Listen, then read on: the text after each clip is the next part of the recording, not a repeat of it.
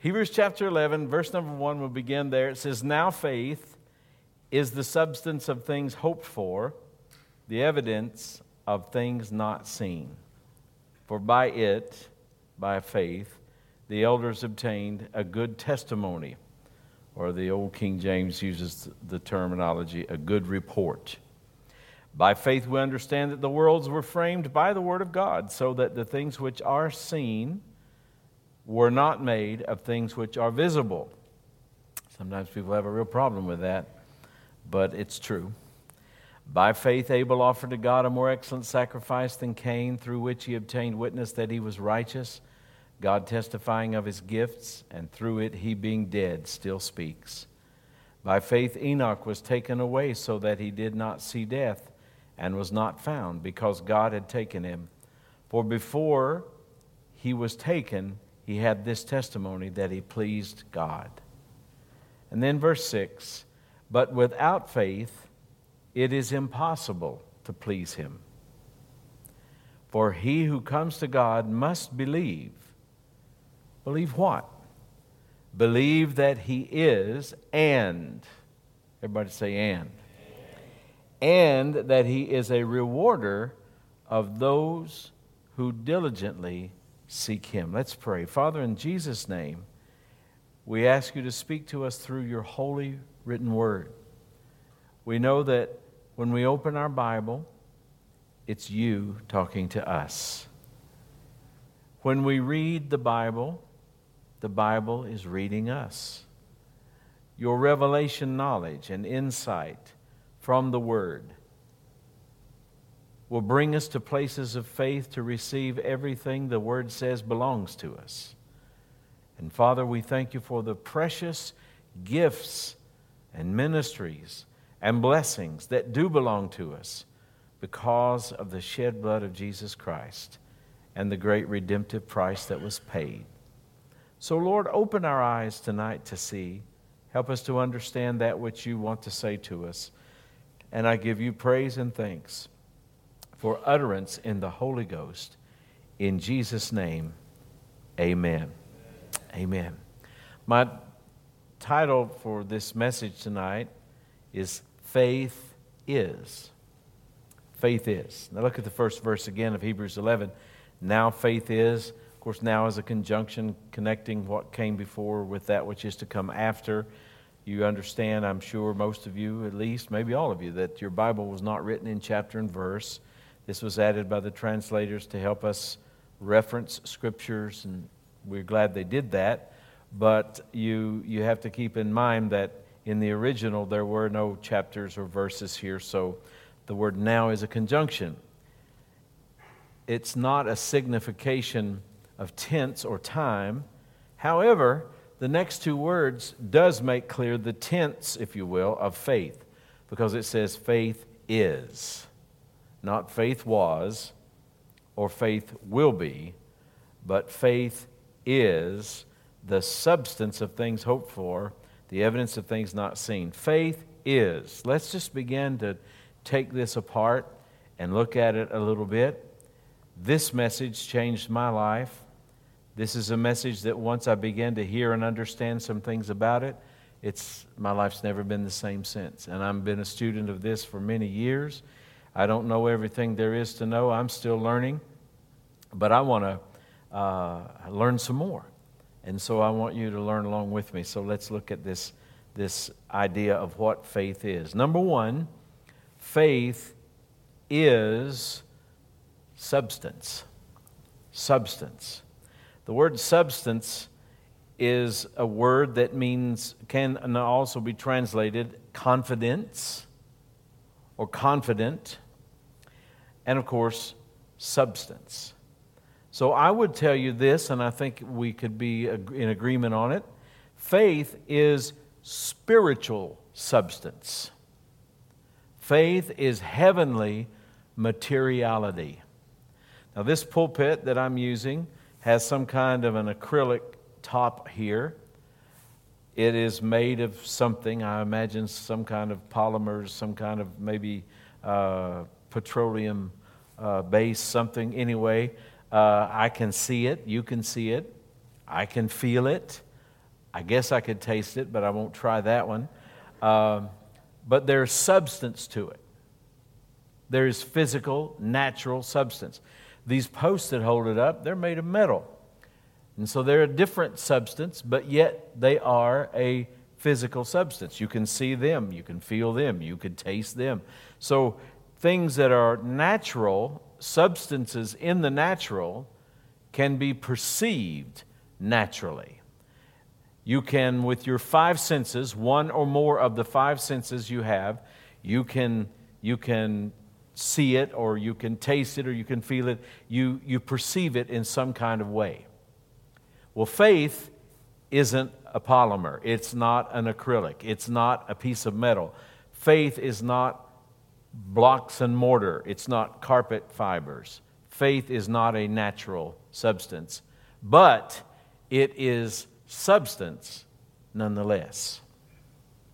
This is really important to understand, because faith is not a mental concept. It is not an intellectual idea. Faith is not a product of your five senses.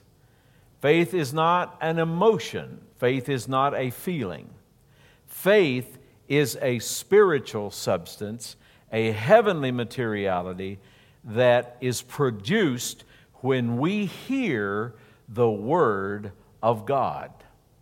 Romans 10:17 says, "So then, faith comes by hearing, and hearing by the Word of God." And so that's the way faith comes. Faith doesn't come by praying for it. It doesn't come by fasting for it. Faith doesn't come because we feel a certain way or we don't feel a certain way. Faith comes one way, and that is through the Word of God. And just like in the natural, we can perceive natural substances. If your eyes were opened in the spiritual dimension adequately, you could also perceive, or you could also see, we might use that term, faith in that realm. In Mark chapter 2, in verse number 5, for instance, there was a man who was lame, and he had 4 friends that wanted to get him into the presence of Jesus. And if you read the passage, you know that Jesus was there in a house, he was teaching, and the house was full. There were doctors of the law, there were Pharisees there, there were all these big-time religious people there. I don't know how many donkeys were parked outside. I don't know what all was going on, but the place was full. And the power, the Bible says, the power of the Lord was present to heal them. So this was a healing meeting from God's perspective. But the interesting thing is, not one of those people got healed. None of those people that were sitting in the room got healed. There was only one person that day that got healed. And that was a man that these 4 people brought, carrying him on his cot or his bed, whatever it was. They brought him in, not through the door, not through the window, but actually they broke a hole into the roof, and they dropped him down before Jesus, and he was healed. The Bible says in Mark 2 and 5, when Jesus saw their faith. Now, you know, he didn't see it naturally. There wasn't a box that they were carrying around that had F-A-I-T-H on it. And everywhere they'd go, they said, "This is my faith." You know, they weren't sitting there waiting on the bus, and they needed to go to the restroom, so they said, "Here, hold my faith until I get back." Now, that's not how this was. But yet, and this is so important, their faith was just as real a substance as any natural thing in that building or that room that day. It wasn't perceptible to their senses, but it was certainly perceptible in the spiritual dimension. And you have to understand that the spiritual dimension is the parent dimension. That's where everything you see came from. So what you see here tonight in this room, all the different materials you see, none of them is more real than the spiritual realm that it came from. And I know that I'm kind of going over this a lot, but you have got to get this in your spirit to understand that faith is a real spiritual substance. It is perceptible in that realm. In the book of Acts, in chapter number 14, let's turn there for just a moment. In verse number 8, we begin to read. Well, let's begin actually with verse 7. It says, "And they were preaching the gospel there." That's Paul and his company. They were preaching the gospel. Everybody say gospel. So what does that mean? They were just preaching you need to get saved and not go to hell? Well, that's part of it, but that's not all of the gospel. You say, how do you know? Well, we know because of what Jesus shared about the gospel, but also we know because of what we're getting ready to read about the gospel. So keep this in mind. Verse 7, they preached the gospel. Say, they preached the gospel. What was heard was the gospel. This is really important. It says in verse 8, "And in Lystra a certain man without strength in his feet was sitting, a cripple from his mother's womb, who had never walked." A certain man. When the word man would be used here, it is obvious that it's not a child. And in Greek culture, in Hebrew culture, you weren't really fully a man until you were 30 years old, as far as being able to, for instance, to be a rabbi, to be a teacher. That's why Jesus didn't start his ministry until he was 30 years old, because nobody would have paid him any mind as a true, full rabbi or teacher until he was 30 years of age. So I don't know about this Gentile place called Lystra, but he wasn't a kid. And the reason I belabor the point about it is because he had been like this for years. Not weeks, not months, but for years he had never been able to walk. So he would be what most people would term a helpless situation or a hopeless situation. Nothing but the power of God, nothing short of a miracle, was going to cause this man to have a normal life. He had never walked all his life. Verse 9, this man heard Paul speaking. Now, what is Paul speaking? Verse 7, the gospel.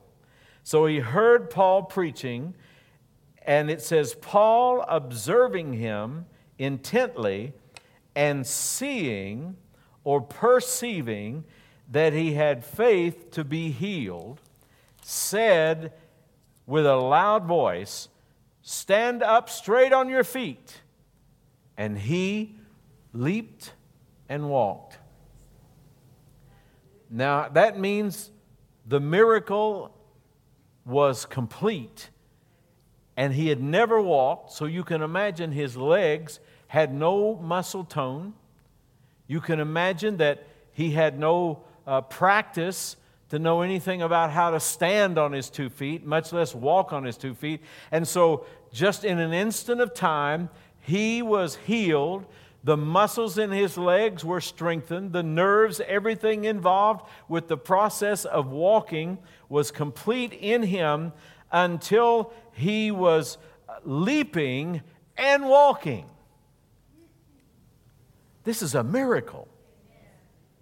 And it happened because this man heard the word, he heard the gospel, and faith came immediately into his life when he heard the truth, so much so that Paul could see that he had faith. Now again, it wasn't a box with F-A-I-T-H written on it. It wasn't a physical thing, because when Paul saw that he had faith, he hadn't walked a step. He wasn't standing up. He wasn't trying to get up. All that happened after Paul spoke. And when this man obeyed in releasing his faith to action, that's when the power of God did everything that was necessary for him to receive from the Lord. And that's how faith works. It shouldn't take 6 months. I'm not condemning anybody, because most all of us have been in some faith fights that didn't produce an instant result. But I am saying this, at some point, we ought to have the manifestation of that which we're believing for. I think if there is one great fault in our Word of Faith camp, is that we rely on this phrase too much. And this phrase is, I'm waiting for the manifestation. I've quit using that terminology because even though there is a truth there, what it usually signals, I've found, to most people is this fact, I'm waiting on the thing, I'm waiting. In other words, I'm not really received yet, I'm waiting on something. And usually what is unsaid and what really is happening is people are waiting on a feeling. They're waiting on some kind of a physical something to happen, and then they can rejoice and get excited that it's theirs. Faith doesn't get excited after it's done. Faith gets excited when you believe you receive, even when you can't see it, when you can't feel it, when nobody else has any evidence of it, when there is no other evidence but your faith.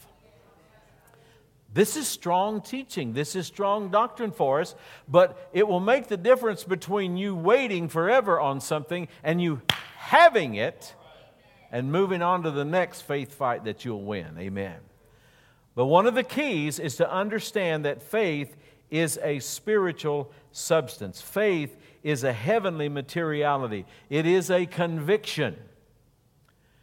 You know what a conviction is, don't you? A conviction is not you feeling bad because you think you did something wrong. Conviction simply means that you are convinced. That's what a conviction is. Your convictions are those things you are convinced of. Nobody can talk you out of it. You know that you know that you know whatever it is you're convinced of. You're convinced. Well, that's what faith is about. It's about your conviction. It's about what you know that you know that you know. And notice it says that faith is the substance of things hoped for. Of things hoped for. This idea of hope means expectation. It has to do with trust. It has to do with just hope. And you know, hope is a wonderful thing. But it takes more than hope to get you healed.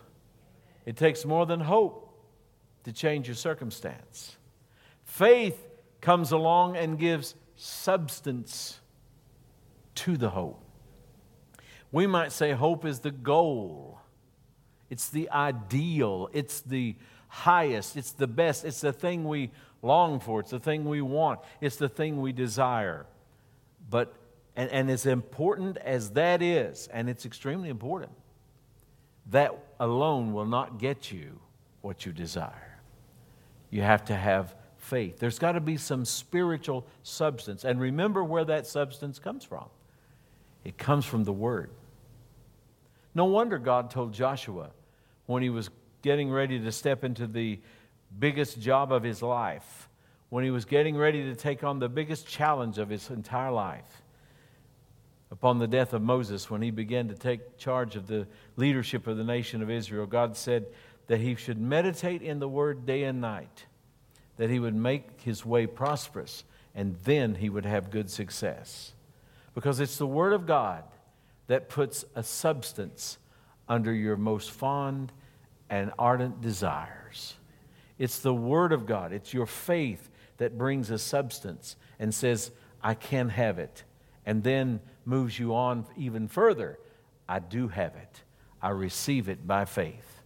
And then I'm not moved by what I see. I'm not moved by what I feel. I'm only moved by what I believe. Amen. And so we see these two examples of faith being perceptible in the spiritual dimension. Now notice Hebrews chapter 11 verse 1 again. It says, now faith is the substance of things hoped for, the evidence of things not seen. Evidence here means proof or conviction. Evidence means proof or conviction. And substance has to do with confidence. I use the word conviction, but it has to do with confidence. Evidence has to do with conviction. You know, you don't convict people of a crime in court without evidence. It can't be hearsay evidence. It has to be, you know, to the point where it could be accepted by a jury beyond a reasonable doubt. That's how we convict people in court, so to speak. We use evidence. Well, faith is your evidence.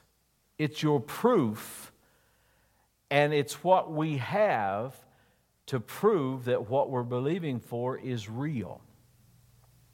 Now think with me for a minute. Faith is the substance. It's the spiritual materiality, the heavenly materiality, the heavenly reality, based on the Word of Almighty God, of the things we are hoping for, and it is the evidence or the proof of what is not seen. So I don't have any natural evidence for it. My entire basis for what I believe is in an unseen realm. There's where we check out and we leave probably 90+% even of Christians. Because we were not trained in our lifetimes usually to be believing what we cannot see. As a matter of fact, the world uses the term seeing is believing. And people think that if you believe in what you cannot see, that maybe there's just something wrong with you, that you're fanciful, or you're just, you're out of touch, quote unquote, with reality. But what they don't understand is that the natural world will not change without the power of the unseen spiritual realm. So faith is substance and faith is evidence, both things. It is proof, and it is, so therefore our faith is what we use, it's what we have to prove that what we're believing for is real, and, now this is important, and that it is ours now. Because the tense of faith is always now. Faith is, not faith was, not faith is going to be, but faith is. And so if I say I'm in faith, but I'm putting everything off until later, that's where that waiting on the manifestation can trip you up if you're not careful. If I say I'm in faith, if I say I'm believing, but I'm putting everything off until later, then I'm really not in faith. I'm still just hoping. And thank God we know enough to hope, but we need more. We need substance and we need proof. And so we use this proof until the thing is obvious. Now that's the terminology for me that works. That's what I would prefer. But you do what you want to do, all right? Do what works for you. But I don't use the terminology I'm waiting on the manifestation. I'm just wanting to say that I am believing God and I have proof, I have faith until whatever it is I'm believing for is obvious in the seen realm. Because I have it now. I've got it in my spirit. It's real to me now. And I'm telling you, the fight of faith is not a flesh fight. It's not a fight with a person. It's not a fist fight or a word fight with people. But the fight of faith is keeping hold of faith and not casting away your confidence until that which you have believed you received is obvious to anybody else. If you can see it, then you don't need any faith. If you can feel it, that it's already there, you don't need any faith. Faith is needed when there's something in the natural that needs to be changed or needs to be moved. And faith is the only thing that will do it. Then that's when your faith is needed. And so therefore, it becomes the only proof. There will be times when the only proof you are healed is based on what God said. It's your faith. The only evidence you have that you are healed, that you are healthy, will be what God has said. In other words, your faith is your only evidence. There are times that the only evidence you have that the need is met is your faith. The numbers aren't there on the bank statement. The doctor's report, the doctor's test does not show the healing at a particular time, perhaps. So the only faith you have is the Word of God. Or the only evidence, rather, you have is the Word of God, your faith. That's pretty radical. It really is pretty radical. But the thing you've got to understand is, you're not the one making it happen. This is not about us working to get to a place where finally we please God and finally we've crossed all the T's and we've dotted all the I's and now, God really just kind of owes it to me. Because I've made X number of confessions, I've read X number of scriptures, I've done it X number of times a day, and I didn't cuss for 3 days straight, and I've been honest for 4 days, and I'm on a roll, and I'm doing pretty good.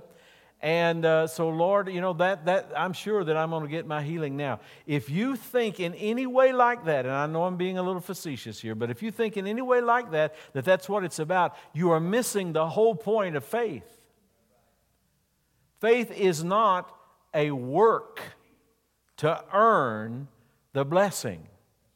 Faith is the spiritual reality of receiving what Jesus already worked for and provided.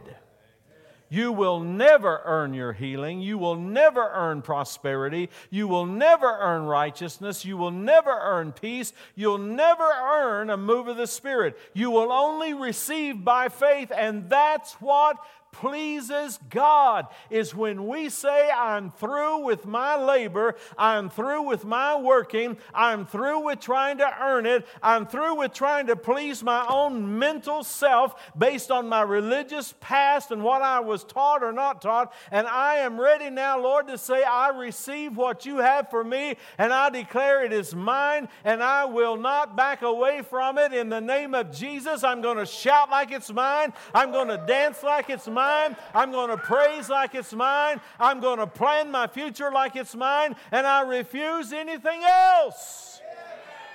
Hallelujah. Why? Because I have substance spiritually in my life, and I have spiritual evidence that is beyond the natural. The natural world will just have to catch up. It'll just have to catch up. And I'm not looking and feeling and waiting all the time on some feeling or something to go away or something to quit happening or something to do this or that or the other thing to determine and decide when I'm healed. I believe, I receive. That's what faith is about. It's mine. I have it now. Hallelujah. Sometimes that point of contact to release faith is in a prayer line, as we call it, with the laying on of hands. Sometimes it's in a situation where people are anointed with oil and prayed the prayer of faith over them by the elders. Sometimes it's in a prayer of agreement. Sometimes it might be through the manifestation of gifts of the Spirit that cause things to happen within the context even of a service that would be supernatural and that would reveal the power of God and the blessing of God to a person. It could be just as their own prayer of faith individually. Or it could be just the fact that they do Mark 11, 22, 23, have faith in God, for verily I say unto you that whosoever shall say unto this mountain, be thou removed and be thou cast into the sea, and shall not doubt in his heart, but shall believe that those things which he saith shall come to pass, he shall have whatsoever he saith. And just keep on saying, and keep on saying, and keep on saying, and keep on saying. Do away with all the sickness talk. Do away with all the pain talk. Do away with telling everybody your troubles. You don't need people to worry over you. You don't need people to pet you. You don't need people to be so concerned about you. You need people to believe with you. Healed people don't need your pity. Healed people don't need your sympathy. Healed people don't need you to feel sorry for them. Healed people need you to shout with them, praise with them, dance with them, confess with them, and declare the truth with them. Hallelujah. It's a whole culture of believing. It's a whole culture of grace and receiving what God has done through Jesus Christ that most of the world has no clue about, and sadly many Christians don't even have a clue about it. But it is a real way of living. You know that man there at Lystra, he heard Paul speak one time. Paul didn't say, I've written a book. Take it home. Read it 5 times and come back next week. Well, it got quiet in here all of a sudden. He didn't say, take this list of scriptures. Now, I confess scriptures every day. And I like good books. And I like to study. So I don't want you to misunderstand what I'm saying. Those things are good and they are important. But if you do those things thinking I'm going to do it enough to earn my healing, you're not going to make the connection. Paul didn't say, confess 1 Peter 2:24, which hadn't been written yet. He didn't say confess Isaiah 53:4 and 5 a dozen times every day. And in 2 weeks' time, we'll lay hands on you and you might get healed. That's not what happened. No, when this man heard Paul speak, and Paul was preaching the gospel, which means, of course, it's a right now message. You know, I know that not everybody here is a preacher, but I just say this anyway to preachers. Maybe some preacher is hearing, some of you are ministers, but you can even preach in such a way that you put people off. I don't mean put them off like offending them, but I mean you cause them to put off their blessing. The gospel is now. Faith is now. The Bible is now. We don't need to come to church thinking, well, you know, next week we're going to have a blowout. No, we need to come every time we come knowing this is the blowout. This is when God moves. This may be the last time we ever have church. The Lord Jesus may come back. I don't know. But I'll tell you one thing. Every time I come, I'm expecting God to move. I'm expecting something to happen. I'm expecting a word to go forth that will cause even a lifelong cripple to get up and leap and walk. Hallelujah! Now that man could have not obeyed. He could have said, you know, and we talking about what Paul didn't say. Well, what did the man not say? The man didn't say, well, don't you see I'm crippled? He never said, I'll try. He never said, if this doesn't work, you're going to hear from my lawyer. No, he just simply did what the man of God told him to do. And I'm convinced that one reason that we men and women of God maybe don't make more faith commands that are obeyed immediately and cause a miraculous thing to happen quickly is because we're not preaching a right now gospel like we need to, so that anointing and inspiration would come upon us to make the command to people to rise and walk in Jesus' name. We've got to change our viewpoint and our attitude to the now. Faith is. It's not something we're going to have, it's something we do have. Faith is. That's what we're teaching about. Faith is. Faith is substance. Faith is evidence. Faith is now. Hallelujah. Praise the Lord. And so it's important for us to understand that believing is more than hoping. Believing is more than hoping. Let's go to Matthew 21 for a moment, and we're getting ready to close down. Obviously, we're not done with our topic tonight. And next Wednesday, Brother Taylor is ministering next Wednesday night. Amen. He can even wear his uniform to preach if he wants to. He preach on the authority of the believer. Amen. Anyway, he's out there. He's out there protecting you, praise the Lord. But anyway, he's going to minister. But when I get here again, 2 weeks from tonight, we're going to get back into this. Amen. In Matthew 21 and verse number 20... No wonder it's not working. I'm looking at Matthew 22. I want to go to Matthew 21 and 22. But I want to read verse 21 as well. So Jesus answered and said to them, "Assuredly I say to you, if you have faith and do not doubt." Now this is the companion of Mark 11:24. This is Matthew's way of wording it. And he says, if you have faith and do not doubt, you will not only do what was done to the fig tree, but also if you say to this mountain, this is like the companion to 23, then the next verse 24 of Mark 11. But also if you say to this mountain, be removed and be cast into the sea, it will be done. Look at verse 22. And whatever things you ask in prayer, believing, you will receive. Believing equals receiving. So if I'm not receiving, I'm not believing. That is a very important truth. Believers receive. I've had to deal with issues in my life, and I'm sure that probably most of us have to, from time to time, where if we will be honest, we have to say, I'm not receiving. It's not God's problem. The problem's never on God's end. I mean, He couldn't do more than He's already done. He gave Himself. He robed Himself in flesh. Jesus, the second person of the Trinity, came to the earth, became your substitute, my substitute. He didn't commit any sin that He died for, and He was never sick until He was sick with my sicknesses. And according to Galatians chapter 3, hearkening back even to the Old Testament, He became a curse. Everyone that hangs on a tree is a curse. He was cursed in my place.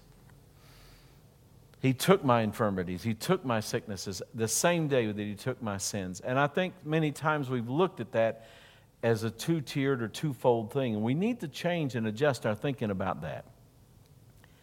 Because we've thought about forgiveness and we've thought about righteousness and we've thought about the new birth, and we seem to have no problem believing that God could forgive us of all of our past. And so we don't go around every time we come to church moping around and about what we did 20 years ago, wondering if we're forgiven for that thing we said 8 years ago, that lie we told, or that whatever we did 5 years ago. We don't do that. Why?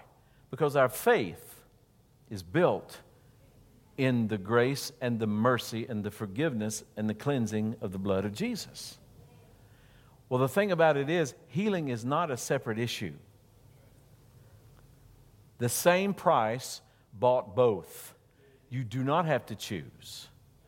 Some of you, maybe all of you, have been in a situation where you've stayed at a hotel or a bed and breakfast or whatever, some kind of accommodation, lodging accommodations, and in the when you rented your room, breakfast was included. Well, let me tell you, when you got saved, healing was included. Now, you may not come down to breakfast. You might not get the bacon and eggs, but it's paid for. Why wouldn't you? Healing's paid for. It's not a different thing. It's not on a different ticket. Same charge. If it was $120 for a night and included breakfast in the morning, you're going to pay $120 whether you eat the breakfast or not. Why not eat the breakfast? And what I'm saying is, Jesus paid. Why wouldn't I receive it? Why wouldn't I take it? Why wouldn't I declare that it's mine? And I don't care what people think. I don't care what they say. They can think I'm a nut all they want to, but I'm a blessed nut. Hallelujah. So you want to take it. So I've just had to deal with these issues in my life, and I'm sure you have as well. If I'm honest before God and honest with myself, which is the only way to be, if I'm not receiving, then something on my end is stopping the believing part. I got to get this figured out. And I think a big part of it, and we'll talk more about it when we do this again, when we do part 2 of this, but a big part of it is that thing where people, they just kind of hurry through the faith prayer, and then they go into this waiting mode. And really, we say sometimes we're waiting on the manifestation, when the reality is we're waiting to receive. And that's not how faith works. Faith is not waiting to receive. Faith is receiving. Now. Hallelujah. Father, help us to see the truth we need to see. Help us to understand your word clearly. Father, I thank you tonight that you are our Savior. You are our healer. You are our deliverer. How wonderful, how glorious, how good you are. And I thank you, Lord, for opening our eyes to see these truths in a way that we need to see them. In Jesus' name, amen. Amen, amen, amen.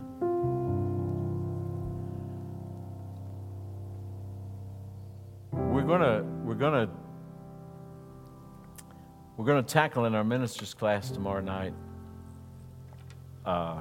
this topic of divine healing, and we're using Brother Bosworth's book as a textbook, one of the best ones we could look at. But God has brought to us wonderful revelations of different things, and He's opening up our eyes in the body of Christ to see things we've not seen before or seen in certain ways before, to help us get better results. So I just throw out there, even if you've never been to one before, if you're interested in that subject, you're welcome to come and sit in on it. We have a wonderful group of folks who called the ministry, and they come and study with us. And of course, that's not all we're going to talk about tomorrow night, but it's something very important to us. God wants this to be a healing place. And I'm sure that this is not the only church. I'm sure really every New Testament church should be. But I'm convinced that we have an assignment in this area. We've got to fine-tune our thinking, we've got to fine-tune our believing, and we've got to learn the flow and the move of the Holy Spirit and be yielded to obey so that we can see the greatest manifestations that we've ever seen. Many of us have received from the Lord. We've been blessed. We've been healed. God's taken marvelous care of us. But there's so many people that just don't know. And so you can pray with us about that and be ready as God moves. Thank you, Jesus. I was asked to pray over a prayer cloth to send to Valerie, with Valerie to her mom. And so I have several, because there might be others who would want to take one, but we're going to pray over this right now. And we're going to believe God for the anointing of the Holy Ghost right now. We're expecting results. When this gets to whomever it's taken to, we expect the power of God to flow into their body and to begin the process of healing them. That immediately the power of God touches them. Father, I thank you for the anointing that's here, and the anointing for miracles, the anointing for healing. I believe you, Lord, that it goes in these pieces of cloth, and that when it's taken to the sick, the infirmed, that every symptom leaves. Anything that is caused by the devil directly, any kind of demonic activity, we don't mean necessarily they are possessed of the devil, but that the devil has attacked their body in some kind of a way, that there would be a spirit of infirmity of any kind. We rebuke this thing. We rebuke it in Jesus' name, and we say, Satan, take your hands off God's property. These continuing and lingering symptoms, these chronic illnesses, as the devil keeps trying to bring this back again and again and again. Satan, we serve notice on you. Your power is broken. You cannot do this. You will not do this. You cease in your operations. You desist in your activity. In Jesus' name, amen. Amen, amen. Praise the Lord. If you need one, lift your hand. Tammy will get you one there. Thank you, Jesus. Praise the Lord. Thank you, Lord. Thank you, Lord. Let's worship the Lord a moment. Lift your hands to the Lord and praise Him. Hallelujah. Thank you, Lord, that we are healed. We're not trying to be. We're not going to be. We are healed.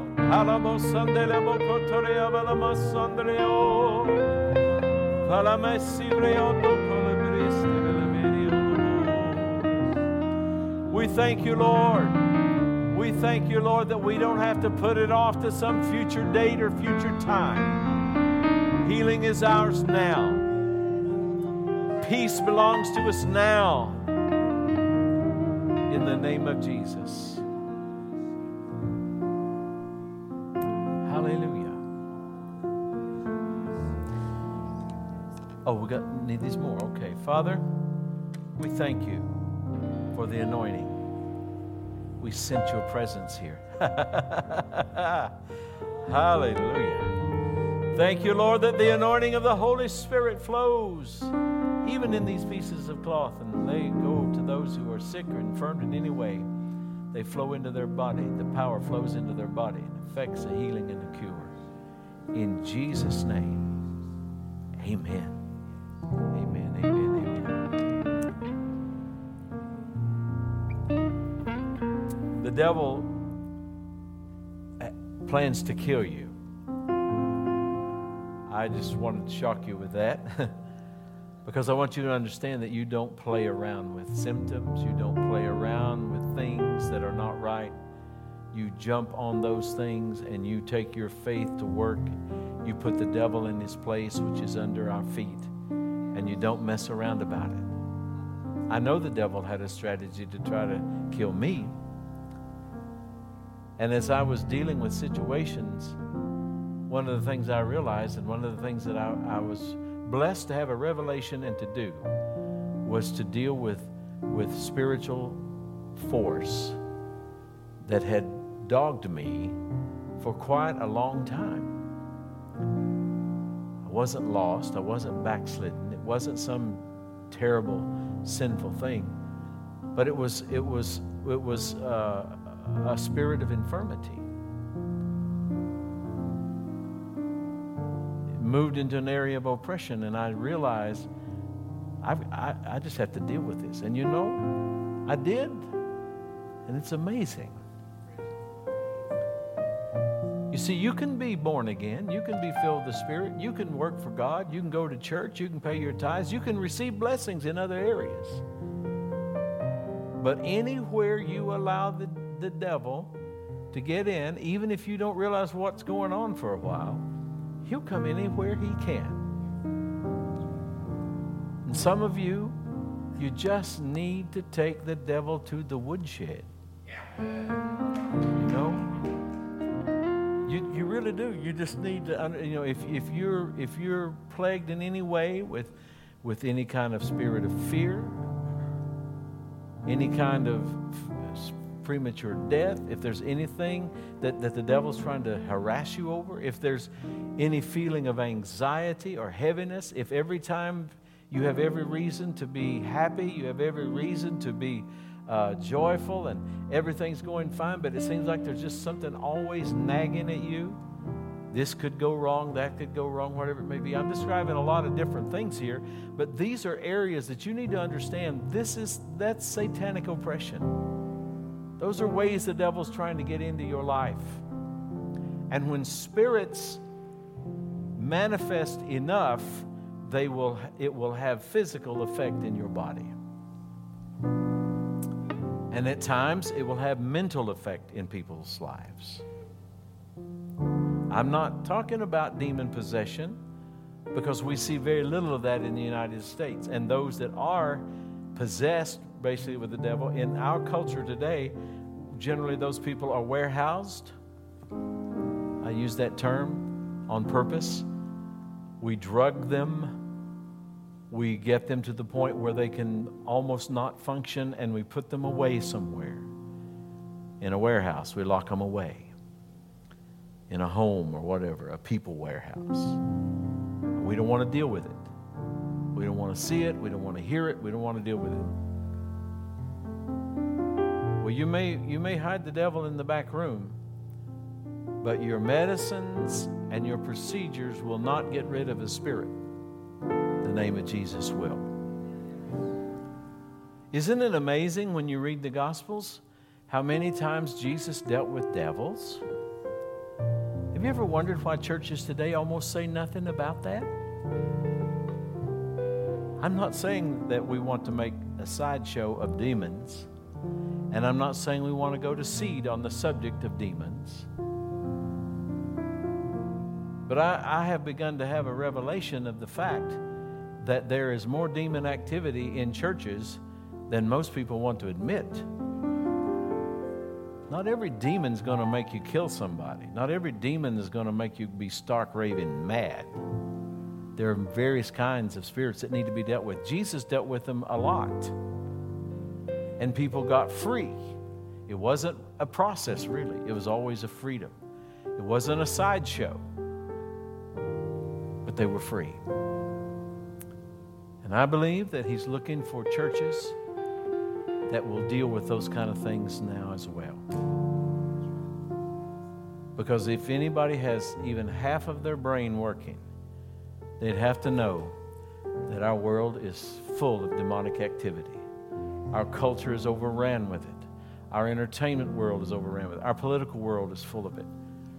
And there's lots and lots of people that have these unexplainable, inexplicable, chronic stuff that they just don't know why it's there. They don't know how to get rid of it. They don't know what's going on.